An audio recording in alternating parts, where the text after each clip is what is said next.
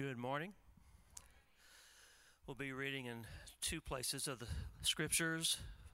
We'll continue on with Ecclesiastes chapter 9, verses 5 and 6, and then we'll be going on over into the New Testament to the book of John, chapter 14. So beginning with Solomon in Ecclesiastes 9. For the living know that they will die, but the dead know nothing, and they have no more reward, for the memory of them is forgotten. Their love and their hate, their envy have already perished, and forever they have no more share in all that is done under the sun.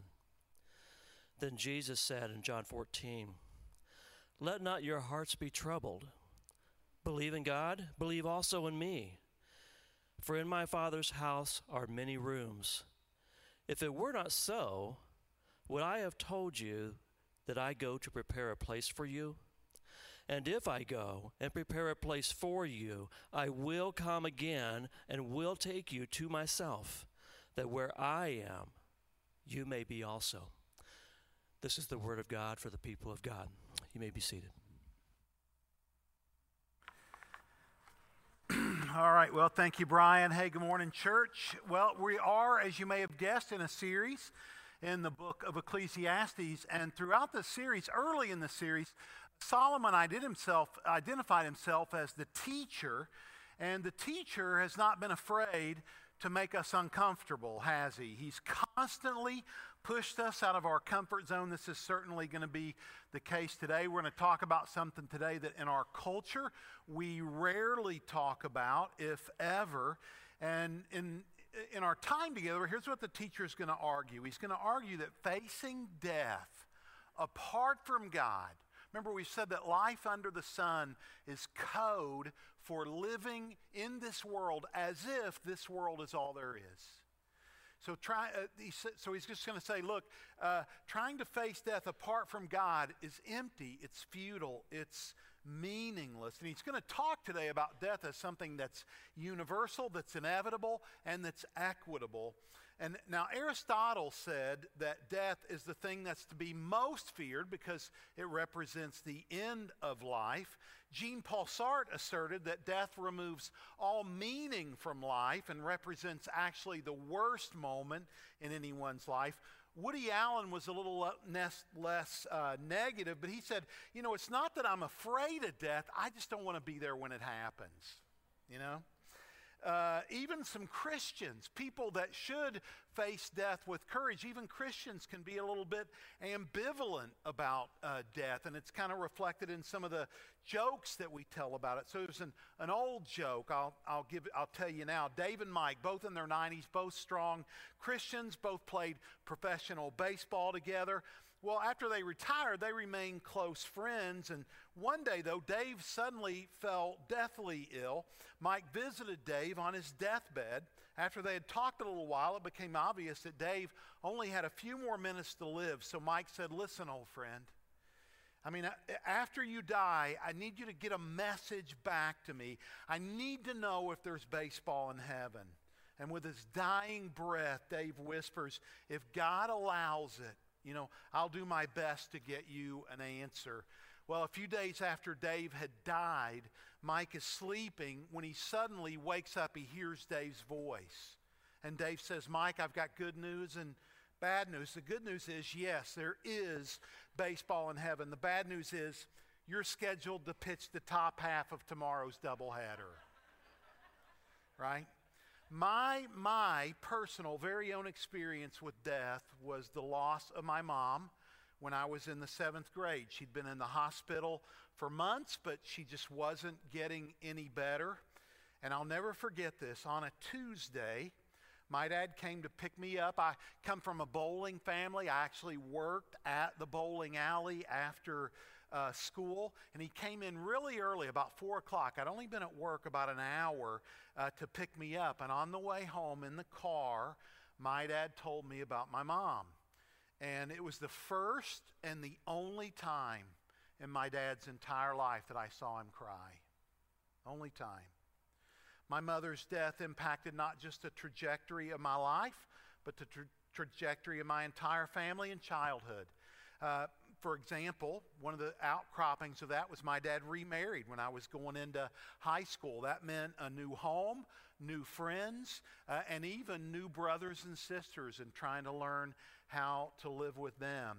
And so what the teacher is going to do today is he's just going to lament that everything we do under the sun or apart from God is made absolutely meaningless, pointless by death. He's going to argue that it erases all of our accomplishments, all of our memories. He's going to say that regardless of what we do or don't do, death is the great equalizer. So let's check it out. Ecclesiastes 9, verses 1 and 2. But all this I laid to heart, examining it all, how the righteous and the wise and their deeds are in the hand of God. Whether it is love or hate, man does not know. Both are before him. It's the same for all. Since the same event, he's talking about death, happens to the righteous and the wicked, to the good and to the evil, to the clean and to the unclean, to him who sacrifices and him who does not sacrifice. As the good one is, so is the sinner. In other words, both die. And he who swears is as he who shuns an oath. So essentially, Solomon lays out 7 pairs here, and he's essentially saying death, in other words, whether you live wisely or foolishly, death eradicates all of that. In other words, what good does it do me if I'm smart, if I'm going to die just like the fool? Now, the reality is, and all of us know this, in our culture, we want to ignore death. We want to stay so busy, we want to distract ourselves with so many other things that we just don't have to think about it. For example, like when somebody dies, we don't buy death insurance, do we? What do we call it? Yeah, that way I don't have to think about my death, right? I'm just going to call it life insurance. When I was growing up, there was a cereal, and it was called Life Cereal. And in the commercials, the brothers weren't too sure about the cereal, so they say, well, hey, let's get Mikey to try it. Mikey will eat, he'll do anything, right? Now, I want you to imagine, would they ever come out with a cereal called Death? No. Right? Could you imagine? Hey, let's have a bowl of death before we go to school this morning. Nobody's going to do that, right? Because we don't like to think about it. Well, here's one of the arguments that Solomon is going to make. He's going to say, what if instead of avoiding our death, we were to embrace our death? Because if we can learn how to do that, then maybe, in other words, if we can embrace our death tomorrow, maybe we could learn how to truly live today. In fact, the rest of Scripture makes this same argument. I'll just give you one. This is actually Solomon's father that wrote these words. Here's what he said in Psalm 90. Teach us, O Lord, to number our days that we may get a heart of wisdom. So what he's saying is, knowing that I only get so many days should cause me to better enjoy every single day that God gives me. In other words, when you number your days, you don't take your days for granted. So I want to just take a couple minutes and just talk to us about how we can better embrace, in other words, how we can learn to number our days, how we can open ourselves up to death. Number one, just be willing to have vulnerable conversations about it. You know, one of the scriptures I love says, mourn with those who mourn. But let me just tell you this. If you are not comfortable with your own death, you will never feel comfortable coming alongside your friends and family members who've lost someone to death. You just won't be able to do it. So learning even to mourn with those who mourn and come alongside them, because here's the reality. Not only does death knock on every door, but death touches every home, right? I mean, none of us are immune. And being vulnerable about my own death and willing to acknowledge it will better help me come alongside other people as they bump up against death as well. Number two, embrace just allowing life and the deaths of others to remind you about your own death. You know, last week Solomon said there's two kinds of people that go to a funeral. He said the fool sits in a funeral and says, I can't wait to get out of here and go drink with my friends tonight. But he says the wise person sits in a funeral and reflects and asks questions like, I wonder what people will say about me after I'm gone. I wonder what people will be saying about me when it's my turn to lay in that casket. He's saying that differentiates, right, the wise from the foolish. And then thirdly, live your life backward. You go, well, what does that even mean? Here's what it means. Every one of us should say, you know, what do I want people to say about me when I'm gone? And then you live that way today. So in other words, you use your death and you use that to help you live today. And hopefully we're not just asking, what do I want people to say about me when I die? But what do I want my Heavenly Father, what do I want God to say about me after I die? And then live that way. Live that way today. Live the life that will, leave the kind of eulogy that you'd want to leave. Well, so one of the families that I've had to walk through death with is Dan and Nancy Blackford. Dan and Nancy Blackford are dear friends of mine. They have been for a long time. In fact, Dan was an original elder on the first elder board 30 years ago at SCC that actually hired me. Dan and I, our first meal together was at Arby's here in town. And what was amazing about that meal and a little embarrassing for me was we order, I pull out my wallet, I don't have it. So I have to say to Dan, hey Dan, you're going to have to buy my lunch. And he did. He was gracious enough and he was kind enough to do that. But several years ago, come on up here you guys, several years ago, Dan and Nancy lost their 14-year-old son Isaac. And so they're here to talk a little bit about that and how they kind of made it through and how that even still affects them today. So would you guys show them some love? They're doing a hard thing today. So we were asked to share how having faith in Jesus made a difference when we lost our 14-year-old son almost 12 years ago. Isaac died of an internal infection that lasted a total of 40 hours. We weren't prepared for his death. No one is prepared for death.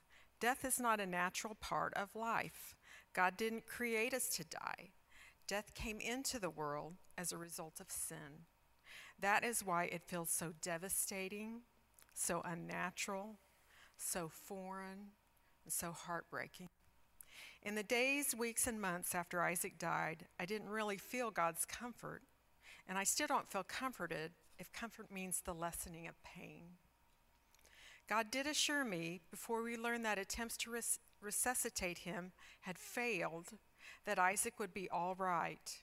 But at the time, I didn't translate that into never seeing, never hearing, or never touching him again. Grief for me was sudden and overwhelming.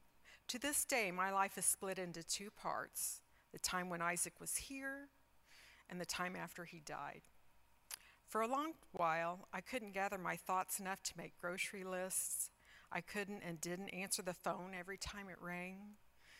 I let others host holiday celebrations because those days were especially painful for me.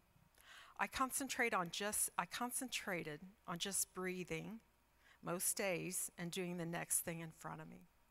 I had 3 girls and a husband who had also experienced a terrible loss, and they couldn't lose me too.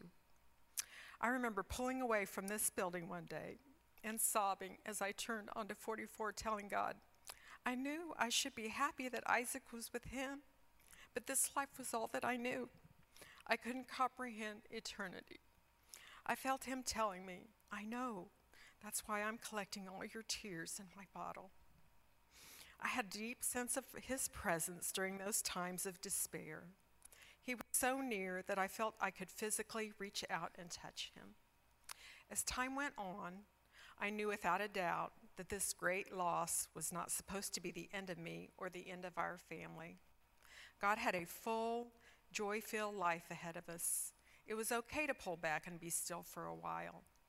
But loss, pain, and heartbreak were not going to be the definition of who we were or who I was. Today, no member of my family will tell you they are afraid of death. I miss Isaac, and living here will always be painful. But living in God's hope and presence has been priceless. There is an eternity waiting for us, but He also wants us to live full lives while we are here. Lives full of purpose, lives full of contentment, and lives full of joy. So, being a man, men and women come at this from different angles. If you've ever heard the illustration about a man's brain and how he has boxes up on a shelf and he'll pull a box down to think about something or talk about something, that's who I am, and that's how I came at this whole episode of death. When Isaac died, that box came off the shelf. I didn't take it off the shelf, but it came off the shelf and was sitting in front of me with the lid off, and all that was inside that box was just darkness. I remember the first night or two when we got home and it was time for bed, we couldn't turn the lights off because the darkness was too dark. We just needed a little bit of light to shed on our situation. But as time passed, of course, that darkness fades because God's light wants to shine in on our lives, no matter what our situation is. And eventually I was able to put the lid back on that box, put that box back up on the shelf, and then bring that box down when I wanted to and open it up. And now it has good memories in it and not just a lot of darkness. So I'm grateful for what God has done through the situation. I wouldn't have chosen to walk through it. But because of our eternal hope that we have in Christ, and I do want to mention the fact that during the funeral, Brad made the point of, because we're Christians and we know what Christ has promised us, death is never a goodbye. It's just a see you later. So I was appreciative of when that was offered up on our behalf. And as it stands right now, we are very good, but it's only because of God that we are good. So. Amen. Yeah, I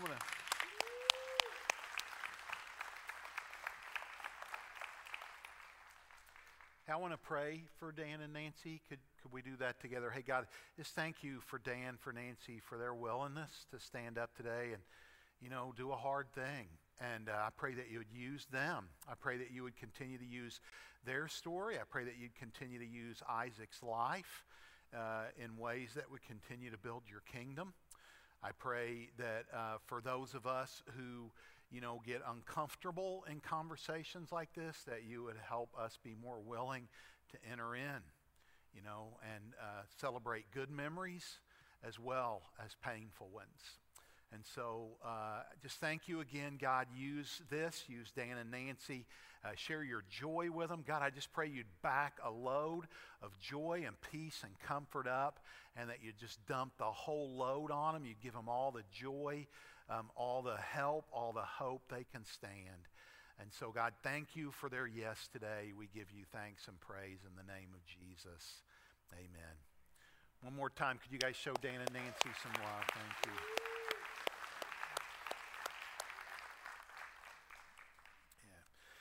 So one of the things Solomon has said in the previous verses, he kind of laments that dead people, have no feelings. In other words, he says, hey, all their love, all their fear, all their hate, that's going to be forgotten. They take that to the grave with them. Now, one thing I want to be clear about, Solomon is commenting on the grave. He's not commenting on an afterlife. He's commenting on the fact that we come from dust and we come back to dust, and that's the element that he's talking about, and I'll make that clear to you here in a little bit. And then he kind of laments that they're cut off from all the festivities of life. And then he goes on to tell us, as a result, not how we should die, but how we should live. Look what he says in verses 7 and 8. Go, eat your bread with joy, drink your wine with a merry heart, for God has already approved what you do. Let your garments be always white. Let not oil be lacking on your head. Here's what he's literally saying. He's saying, look, life is short, so enjoy good meals. Drink with friends. laugh, put on garments of praise, because God's already approved what you do. I'll talk about that phrase in just a minute. This is probably just another reminder to receive life as a gift from God. Remember, we said that one of Solomon's messages to us is life isn't something that that we gain from. It's a gift from God. And when we see our life as a gift from God, we are more grateful to God on a day-to-day basis. And it may also be a way, when he says that God has already approved what you do, it may also be a way of saying that life is not about any meaning that you and I can find or create in our lives, but that God is the one who assigns meaning for life. And so we have to press into him. He gets to decide what's meaningful, not you and I. And we need to do the things that he calls meaningful and quit trying to just invent our own forms of meaning. And then look at verse 8. He says, let your garments always be white. Now, when people in the Old Testament mourned, they would wear something called sackcloth and ashes. That sounds super foreign to us, but I think what Solomon is saying here is, look, just as you dress in bad times and times of mourning, I want you to dress festively. I want you to put on garments of praise and enjoy the life that God has given you. Live your life fully, allowing God and other people to see your joy. And then he adds, let not oil be lacking on your head. Now, oil, interestingly enough, represents a lot of different things in the Old Testament. It represents abundance. It represents wealth. It represents health. It represents energy. It represents what is vital to living a life of shalom, or a whole life. And it can likewise represent spiritual abundance. In other words, it's only possible through what God gives and what he does. And then look at verses 9 and 10. Enjoy life with the wife whom you love all the days of your vain life that he has given you under the sun, because that is your portion in life and in your toil, and at which you toil under the sun. And then he kind of summarizes, whatever your hand finds to do, do it with all your might. For there is no work or thought or knowledge or wisdom in Sheol. Now, Sheol, again, is the grave. He's not making any comment about heaven or hell. He's just lamenting the fact that we come from dust, and to dust our bodies return, right? To Sheol, in which you are going. Now, I want you to notice first that he says, enjoy your wife. He does not say, well, put up with your bride. Put up with your husband. Just endure your marriage. No, he says, look, I want you to enjoy it. Enjoy your wife, because you won't always have her. Enjoy your work, because you won't always have it. Enjoy your thoughts, because you won't always have them. The grave is going to take all of those things from you. So whatever you do, put your whole being into it. Don't do life on cruise control. Live vibrantly. Live colorfully. Live well. Now, here's something you would miss if we didn't talk about this. I want you to notice that all the imagery in Ecclesiastes chapter 9, verses 7 through 10, the teacher uses the imagery of a wedding. A wedding. Look at this. He said, so, for example, there is food, there is wine, there is drink, there are white garments, there's oil, there's a wife, and there's a husband. And this is one of the reasons that Jesus often used the imagery of a wedding or a wedding banquet to refer to the new life that you and I, those of us who are followers of Jesus, will one day have in the next life. And let me build that case for you. So earlier in the book of Ecclesiastes in chapter 3, the teacher had confronted the same problem. So he talked about death in two places, in Ecclesiastes 3 and Ecclesiastes 9. And he noted that at the end of the day, he made a statement. He says, nobody really knows what happens to a man or woman after they die. So here's what he said. All go to one place. All are from dust. So that's what he's referencing. All are from dust, and to dust all return. Who knows whether the spirit of man goes upward and the spirit of the beast goes down into the earth? In other words, he goes, nobody can know that, right? All go to one place. And again, not talking about an afterlife, just the grave. So his question, though, is this. What happens to a man or a woman when they die? I mean, does he go up? Does he go down? Well, nobody can really say. And why? Well, because nobody's ever died and come and been resurrected to tell us what life is like after the grave. Now, here's one of the things I love. Oftentimes, the Old Testament will ask the question, and then the New Testament will give us the answer. And so in the next few minutes that remain, I want to answer Solomon's question. What happens to a man when he dies? Does he go up? Does he go down? And we're going to answer his questions by going directly to the words of Jesus.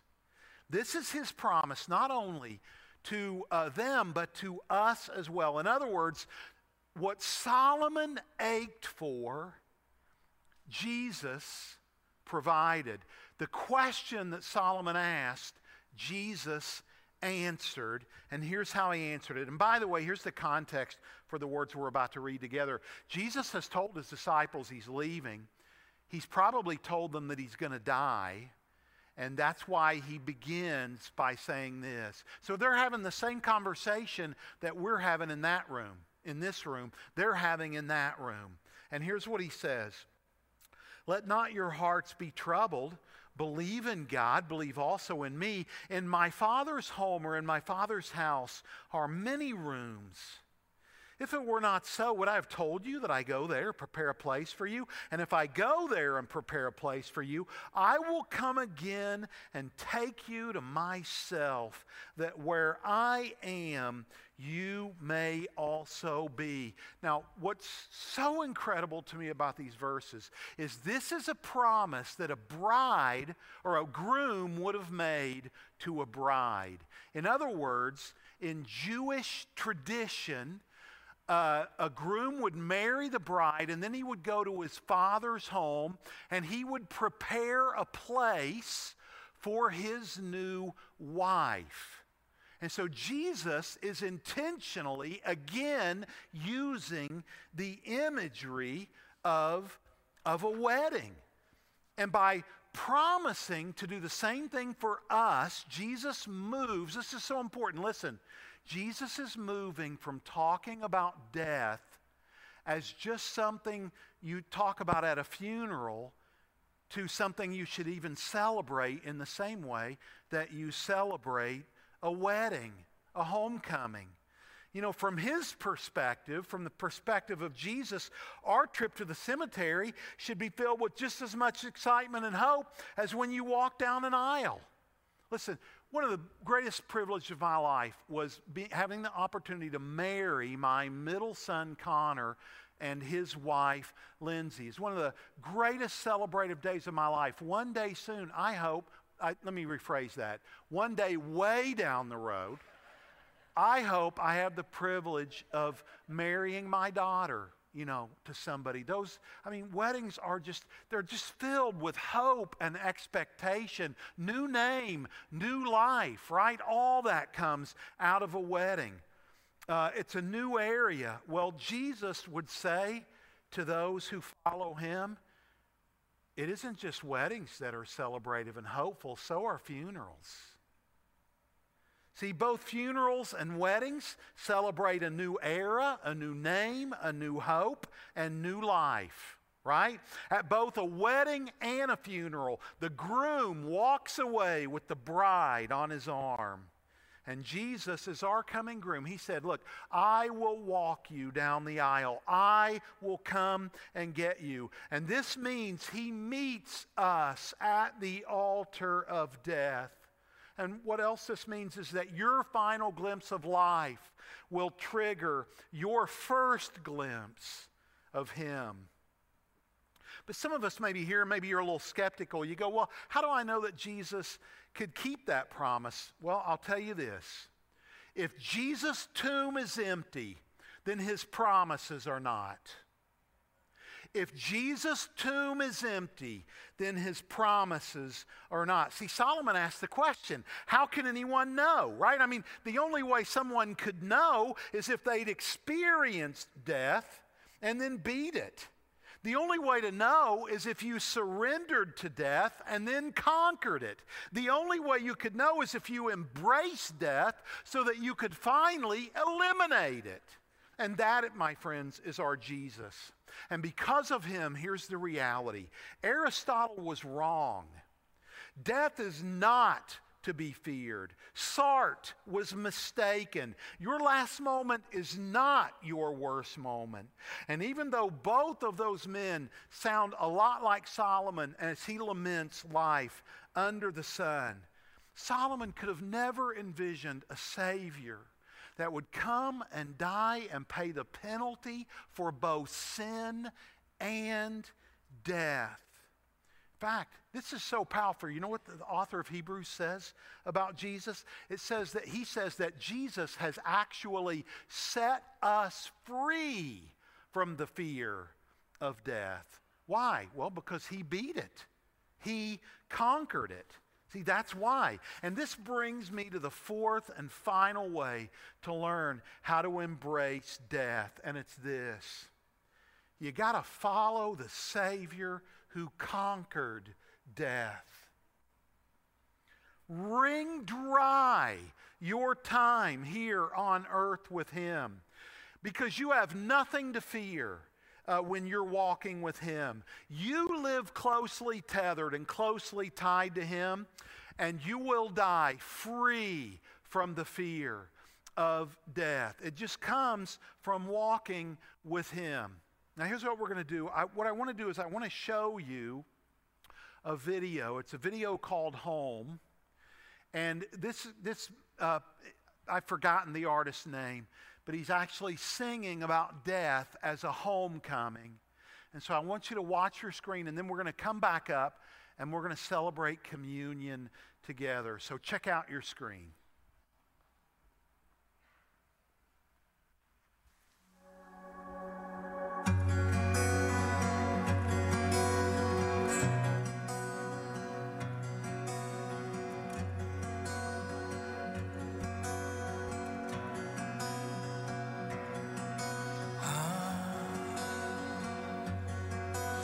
Distant shore awaiting me home.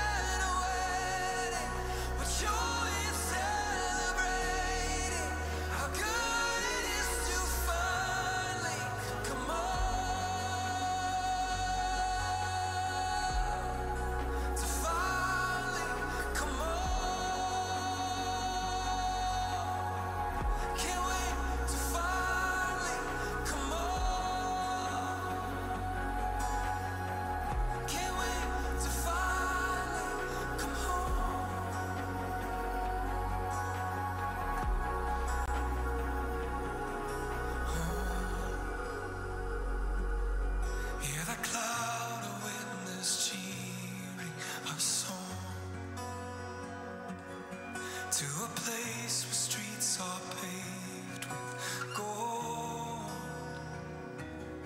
where there is no night or sorrow, where even death is swallowed, where God himself will make his home.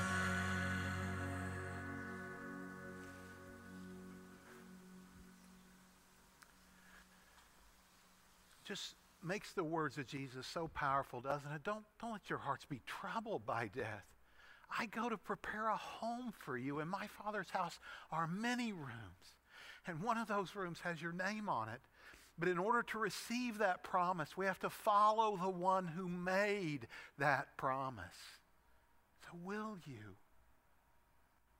You know, one of the ways that we celebrate our Jesus here at SCC is we take communion together.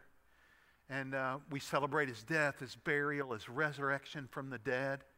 And so we're going to take a few minutes and we're going to do that together today. And so let me just walk you through that. So you're going to walk up this aisle. You can take from either the front or the back. We also have tables back there. And then if you want to come up to the altar with your family or on your own and receive communion here, you're welcome to do that. Or if you want to go back and go to your seat. But here's what I want you to do. As you receive the elements, the bread and the cup, I want you to hold on to them. When you get to the altar, don't take them. When you get back to your seat, don't take them. Wait for me. I'm going to come back up and we're going to celebrate communion together. You know, we say every time that we do this that there's power in together. There's joy in together.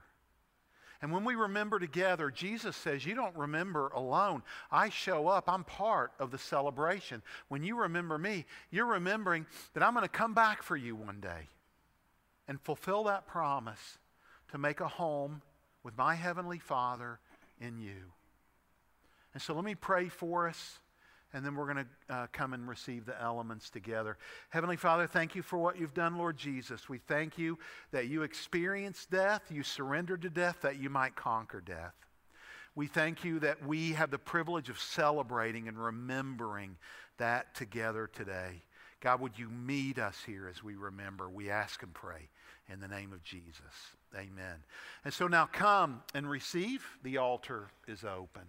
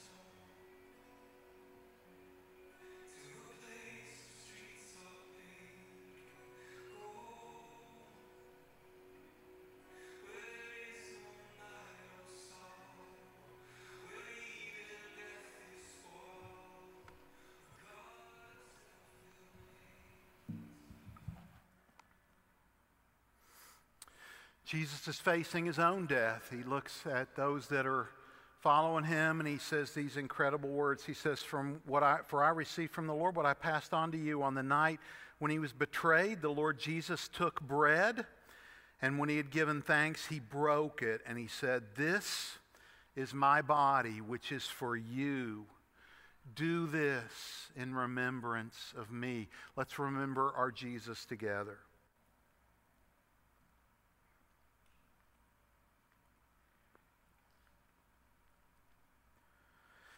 And in the same way also he took the cup after supper and said, "This cup is the new covenant in my blood. Do this as often as you drink it in remembrance of me."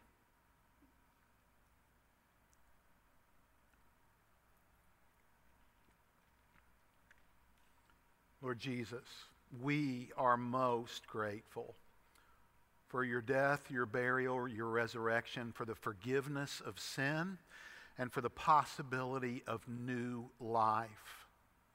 So help us live well today in light of the fact that one day each of us will go home.